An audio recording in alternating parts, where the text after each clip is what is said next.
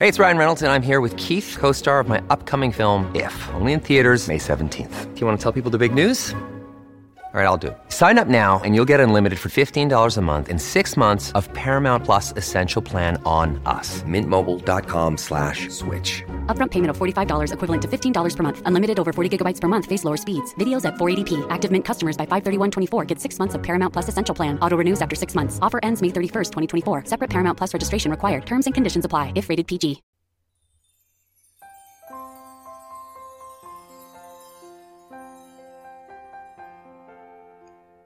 I'm Brina Guerin, and this is a special holiday bonus episode of Hex Positive.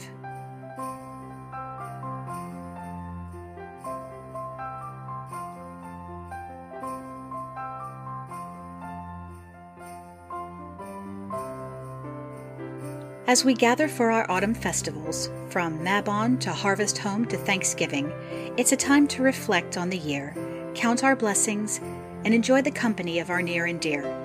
It's also a time to drink, dance, feast, and revel in the abundance of the harvest season. In short, it's time for the kitchen witches to roll up their sleeves. To that end, I'd like to share some of my favorite autumn feast recipes with you. These dishes can be made for a gathering, a family dinner, or a special treat for yourself with plenty of leftovers. Some of these dishes are vegetarian or can be altered to be so. Whatever your dietary needs and preferences, I hope you will enjoy them. Today I'll be sharing the following recipes with you: roast turkey with cranberry stuffing and apple potato dressing, colcannon, oven roasted asparagus and Brussels sprouts, cranberry walnut pumpkin bread, and that great seasonal favorite, pumpkin spice coffee.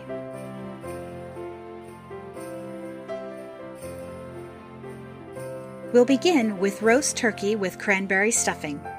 You will need a whole chicken or turkey appropriate to the size of your roasting pan. I usually get a chicken that is 6 to 7 pounds or a turkey that is 13 to 15 pounds, depending on how many people I need to feed. You will also need a bag of bread stuffing of your choice, 1/2 to 1 full cup of dried cranberries, half a stick of butter divided in halves at room temperature, 1 cup of water, half a fresh apple with the seeds removed, and several short wooden skewers. For seasonings, I usually use paprika, garlic powder, onion powder, dried minced onion, and the old standard salt and pepper. For the apple potato dressing, you will need 3 or 4 sweet tart apples such as Honeycrisp, Braeburn, or Jonah Gold. My favorite variety is Stayman Winesap, but they can be difficult to find outside of New England. You will also need 3 to 4 red russet potatoes, well scrubbed with the peels on and the eyes removed, half a cup of crumbled bacon, and 1 cup of apple cider. I should mention that this recipe is appropriate for any fowl, but works best with chicken or turkey. I'm sure it would work just as well with goose or duck, but I haven't had the opportunity to try my hand at either. If you get a frozen bird, defrost it in your refrigerator prior to the day when you plan to do your cooking. Defrosting takes about 24 hours per 4 pounds of weight, so if you have a 12-pound turkey, it will take about 3 days to defrost. Leave about 12 hours of leeway, just in case. You don't want to start cooking with a frozen turkey. On the feast day, begin your cooking and prep around midday, or at least 6 hours before you plan to serve the meal. Roasting fowl always takes longer than you think it will, and it can't be rushed, so leave yourself plenty of time before your guests arrive. First, assemble your components and prep your roasting pan. Make sure your workspace is clear and that you have everything you need before you begin preparing the fowl or turn the oven on. Lightly coat the inside of your roasting pan with nonstick spray. Scrub the apples and potatoes and dice them into 1-inch cubes with the skins still on. That's very important. Mix them in the roasting pan, making sure the bottom of the pan is well covered. Adjust the quantities according to pan size and personal taste. Reserve half of one of the apples and remove the seeds. Add half a cup of crumbled bacon and 1 cup of your favorite apple cider, spiced or unspiced. I also like to add a little splash of apple wine as a personal touch. In a large mixing bowl, add a few tablespoons of room temperature butter to your stuffing. Then add water in small amounts until it just begins to soften. You don't want it to become soggy. It will absorb cooking juices during the roasting process, so make sure it's still a little bit firm. Stir in the dried cranberries to taste and set the bowl aside.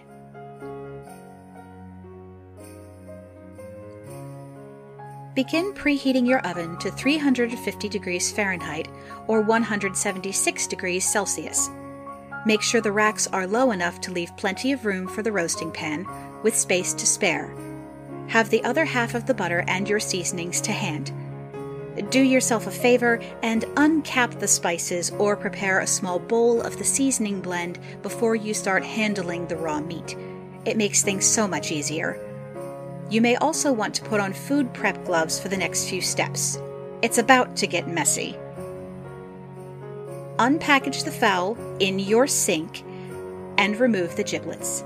You can reserve these if you plan to use them later or just discard them. Don't put them down a garbage disposal though. The neck portion has bones. Rinse the fowl inside and out and pat it dry with paper towels. Place it breast side up in the roasting pan on top of the apples and potatoes. Fill the cavity with the cranberry stuffing.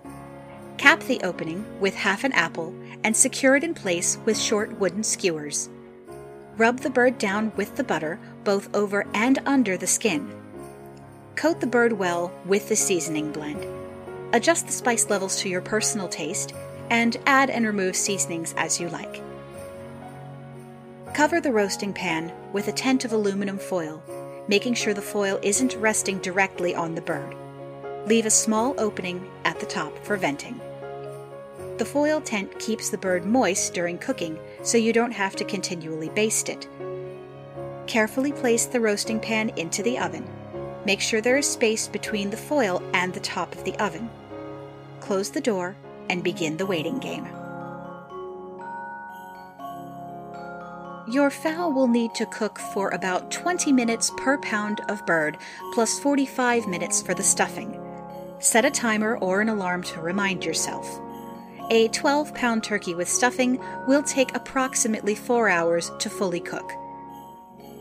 The bird is done when a meat thermometer inserted into the thickest part of the thigh reads 165 degrees Fahrenheit or 74 degrees Celsius.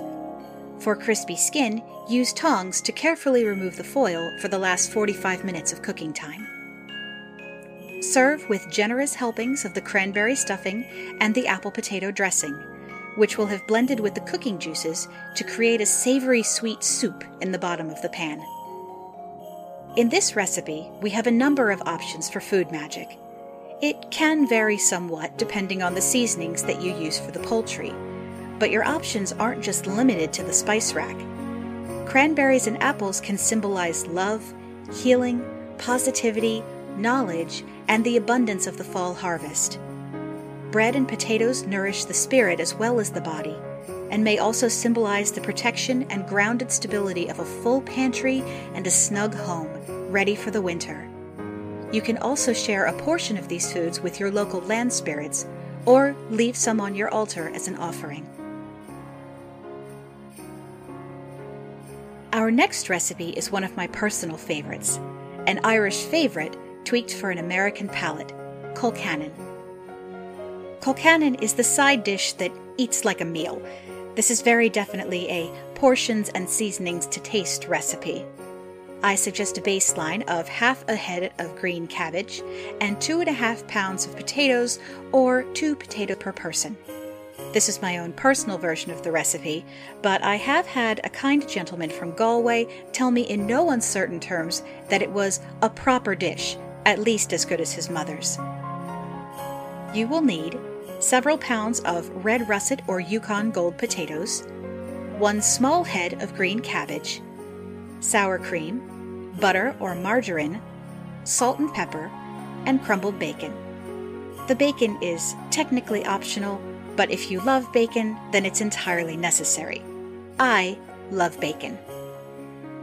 Peel and boil an appropriate amount of potatoes for the number of guests you expect, or enough to give yourself plenty of leftovers. Believe me, you're going to want them. While the potatoes are boiling, chop half a head of green cabbage into 1-inch pieces. Be sure to remove the outer layer and the white core and only use the leaves. Lightly boil the cabbage in water with a pinch of salt until it is just barely soft and fork tender. Drain the cabbage and set it aside. Test the boiling potatoes with a knife to check for doneness. If the knife enters and slides out easily, the potatoes are ready. Drain the potatoes, place them in a large mixing bowl, and mash until smooth. If you have any frustration, now is a good time to take it out on the potatoes. Add butter and sour cream to taste and stir until combined. Fold in the boiled cabbage 1 scoop at a time. Stir in a generous handful of crumbled bacon and season to taste with salt and pepper. Colcannon keeps very well and makes an excellent next day lunch or hearty cold weather meal. Some more traditional versions of the recipe call for kale instead of cabbage and diced ham instead of bacon, or you can omit ham and bacon altogether and use margarine instead of butter and sour cream for a fully vegetarian dish. This is a dish meant to provide warmth and comfort and the feeling of well-being that comes from a proper meal. Again, we have the potatoes to symbolize a secure and well-provided household, with the addition of cabbage, which has the associations of wealth, prosperity, fertility, and love. Colcannon Views as a whole is a dish that symbolizes the warding off of illness, starvation, and financial hardship. Mash away your troubles and stir plenty of luck and love into this dish as you prepare it. Next, we have an easy vegetable side dish, oven-roasted asparagus and Brussels sprouts. You will need 1 to 2 pounds fresh asparagus spears and 3 to 4 pounds fresh Brussels sprouts. You will also need olive oil, garlic powder, lemon pepper, and salt. The cooking times do vary for these vegetables. Fortunately, the oven temperature is the same. Line several rimmed baking pans with foil and preheat your oven to 400 degrees Fahrenheit or 204 degrees Celsius. Snap off the woody ends of the asparagus stems. Trim the bottoms of the Brussels sprouts with a paring knife and remove the outermost layer of leaves. Discard any sprouts with black spots or a mushy core. Wash the vegetables and pat them dry with paper towels. Working one batch at a time, place the vegetables into a freezer bag or plastic container with a lid. Add 2 tablespoons of olive oil and season to taste with garlic powder, lemon pepper, and a pinch of salt. Close the container and shake well to coat. Then lay the vegetables out on the tray in a single layer. Do not mix the asparagus with the Brussels sprouts.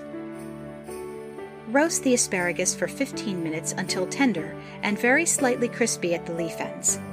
Roast the Brussels sprouts for 35 to 38 minutes until fully tender and the outermost leaves are slightly blackened. This dish carries 2 symbols of stability and fertility. Brussels sprouts, with their hardy and resilient nature and resistance to frost, symbolize the endurance of good fortune well into the winter months. Asparagus is commonly associated with sexual potency and is mentioned as an ingredient in sex magic in Cunningham's Encyclopedia of Magical Herbs. But it also symbolizes great potential. If left to grow, asparagus sprouts become tall ferns. If you allow yourself the time and space to grow and remain resilient in the face of obstacles, you can accomplish wonders. To round out the meal, we have cranberry walnut pumpkin bread. This is a seasonal favorite in my household, and I take great pleasure in sharing it with my friends and neighbors. Whenever I bake it, I always make 2 loaves, one to keep and one to give away. For this recipe, you will need 1 box of Libby's pumpkin bread mix. I make no claims to be fancy. 1 can pureed pumpkin or pumpkin pie filling, 1 cup of chopped walnuts, and 1 cup of dried cranberries. Coat your loaf pans with nonstick spray. Make the pumpkin bread batter, substituting the pureed pumpkin for the water and eggs.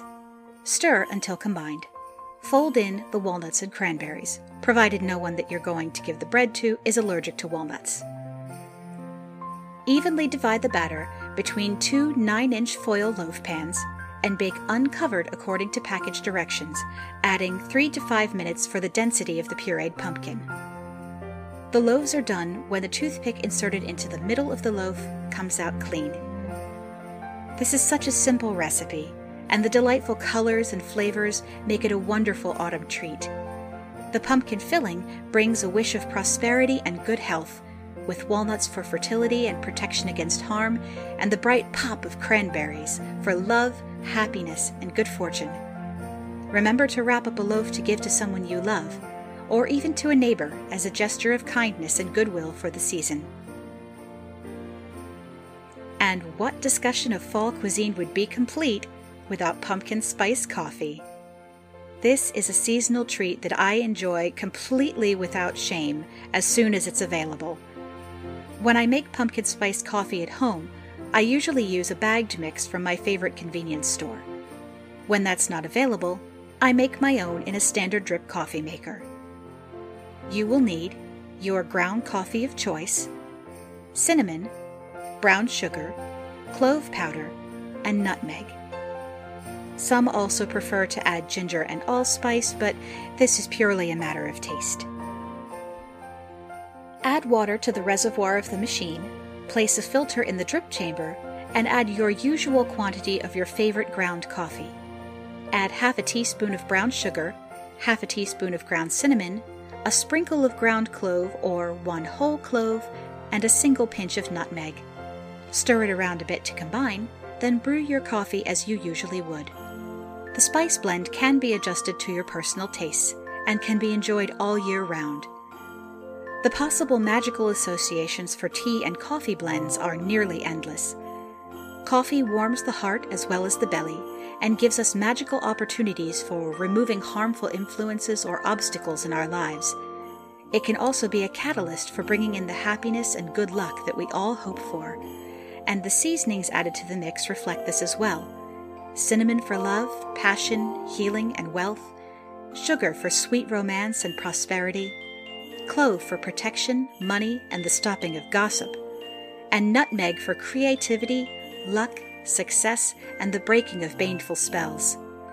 If you choose to add ginger and allspice, you could stir in additional magic for money, positivity, and opportunities to come your way. Whatever blend you choose, make sure you stir a blessing into your cup. Whether you're hoping for something in particular or just adding coffee for instant witch, let your coffee be your morning potion for positivity and possibility. One final note. As you celebrate the history associated with these feasting holidays, remember that it's important to embrace and support our indigenous communities, and to not perpetuate colonialist ideas regarding depictions of the past. Please check the show notes for links to important Native American and First Nation causes that you can support as part of this season of giving. I hope you've enjoyed these seasonal recipes, and I wish you all the joy and abundance the season can bring. I'll leave you with this simple table blessing to top off your magical efforts. When mixing the ingredients together or stirring the pot, focus on the food and say the following. Whosoever eats of this food, may prosperity find them, may good health be with them, may happiness shine on them, and may no harm befall them. I wish you all a safe and plentiful celebration, surrounded by the love of the people you hold most dear, even if it's only through video chat. Until next time, I'm Brina Guerin, reminding you to stay safe, wash your hands, celebrate responsibly, and clean the kitchen as you go. Happy kitchen witching, and remember, always practice safe hex.